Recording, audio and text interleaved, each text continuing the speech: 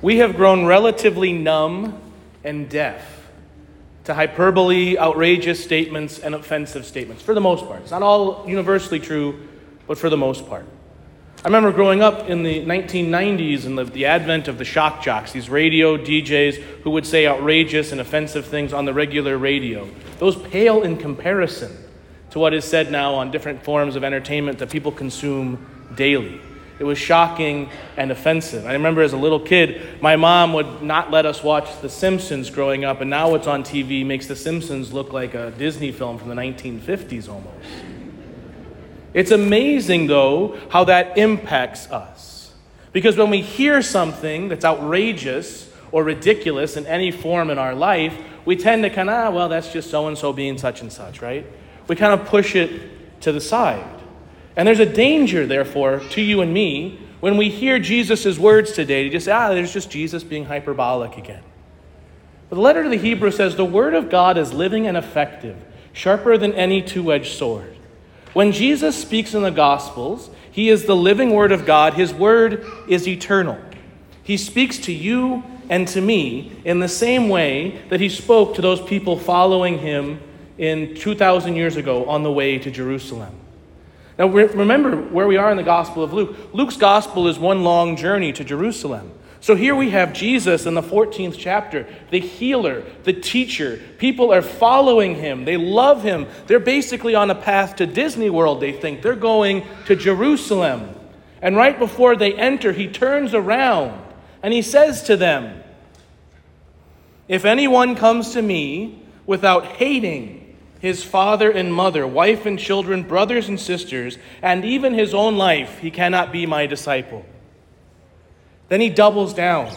Whoever does not carry his own cross and come after me cannot be my disciple. Brothers and sisters, these words should shake us to the very core of who we are. This should challenge our entire perception of the world and also our relationship with Jesus. Why is he saying this to us? I love my mother and father, and yet Jesus is calling me to hate them? How can that be so? I don't have a wife or children, but I'm sure you feel similarly about your wife and children as I do to my mother and father and my siblings. How can Jesus say this to us? And not only that, how can he tell us, his beloved disciples, that in order to be a disciple, we must carry this instrument of torture and death? What is Jesus asking of you and me? Ultimately, what the Lord is pointing to for us is that we must love him for who he is, if we are to truly love our brothers and our sisters. In the second reading from St. Paul's letter to Philemon, we hear of St. Paul's relationship with Onesimus. Onesimus is a slave who has run away. And because of the law at that time, he has forfeited his right to live. He has no right to live. In fact, his being sent back to his master is a death sentence. He is the lowest of the low. He has no value in that society whatsoever. And yet St. Paul speaks of him not as just a friend, not as just some guy who is nice to me, but I am sending you Onesimus. That is my heart.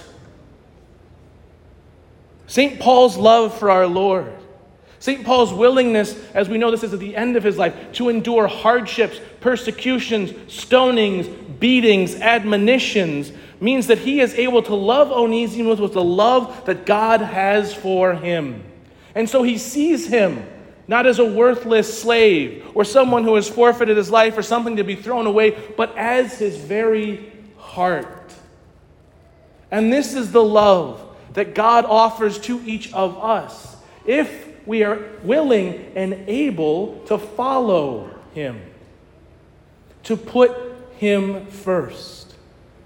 And he puts this language in the language of the family because the family is the building block of society. And the love that husband and wife have for each other is the closest thing we have in this world to the love that God the Father has for each and every one of us. Because the love of husband and wife is supposed to be a love that says, you are worth it.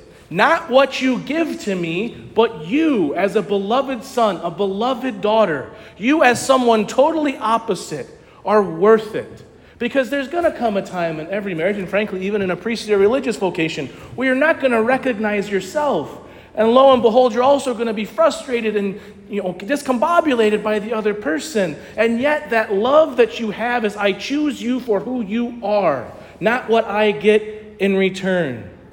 Because if we continue to have a transactional relationship with other people, if I love you insofar as you give me something back, that is a counterfeit love. It is not real love. And in fact, that's what leads to hatred and division. When you start to fail to give that thing back to me that I desire, now you are an enemy. But with the love that comes from God, you are the beloved. You are, as St. Paul says, my very heart. And so we are called to desire this type of love. But the love of husband and wife starts with the love of God and with a willingness to sacrifice for the other person. I've been thinking a lot about marriage because I've had a number of weddings this summer, and I have a few more coming up this fall. One thing I do at every wedding at which I preside is I give the couple a crucifix. And I say to them, this is the measure of your love. Everyone in the world will tell you there's a different measure for love. But that is the measure of love. And that crucifix, that total gift of self for the other, who offers you nothing in return. Remember this, Jesus is God. Our worship gives him nothing. Our sanctity, he gains nothing from that because he has everything. His love is perfect gift. His love is perfect sacrifice. And that is what we are called to. And until we have that, everything in our life is in some way limping, a sham, or less than it could be. But when we get that right, when our eyes are fixed on the Lord, no matter how far we have been, no matter what we have done, he heals us, he renews us, he restores us, and he gives us the ability to love. St. Paul consented to the murder of St. Stephen. St. Paul is the great apostle to the Gentiles. Why? Because Jesus loved him. Because Paul was willing to receive that love, to be healed, and then to go forth with the courage of his eyes fixed on the Lord, not on his own sins, not on his brokenness, but on the love that comes from God the Father and the mercy that flows from the side of Jesus Christ. This is what we are all called to. But where and how do we get there? The first thing is this. We see this in the letter to, I'll get to that. The first thing is this. We need to ask our lives. We need to assess our lives. We need to sit down and we need to say, what am I doing right now that is really sacrificial for God? What in my life am I doing that is really hard, that is for God? Now, this could take on any number of forms. Is it a struggle right now for you to get to Sunday Mass? Make that a priority. Are you struggling to receive God's mercy and go to confession? Are you struggling to love someone in your life? What can you do to sacrifice, knowing that you may not get anything in return? And then, here's the thing. You look at your life, and if you're anything like me, you see myriad options of places where you should be doing a lot more for our blessed Lord. And you think, well, what am I supposed to do? And this is the great beauty that we get in the first reading from the Book of Wisdom. Ask God. Pray about it. Who and who alone reveals God's ways to us? God. Ask him, Lord, what should I be doing? How can I love you more? How can I love my neighbor more? How can I be closer to you and to be a saint? What's the next step, Lord, you're asking me to take? We have to pray. We have to receive those graces of the sacraments. So let's be clear. God is telling you right now, if you're not praying every day and you're not going to the sacraments, that's where you need to start. But if you are doing those things, he's calling you to deeper union. And the only place you're going to hear that and know that voice is in the silence of prayer, in that practice of listening and speaking to God.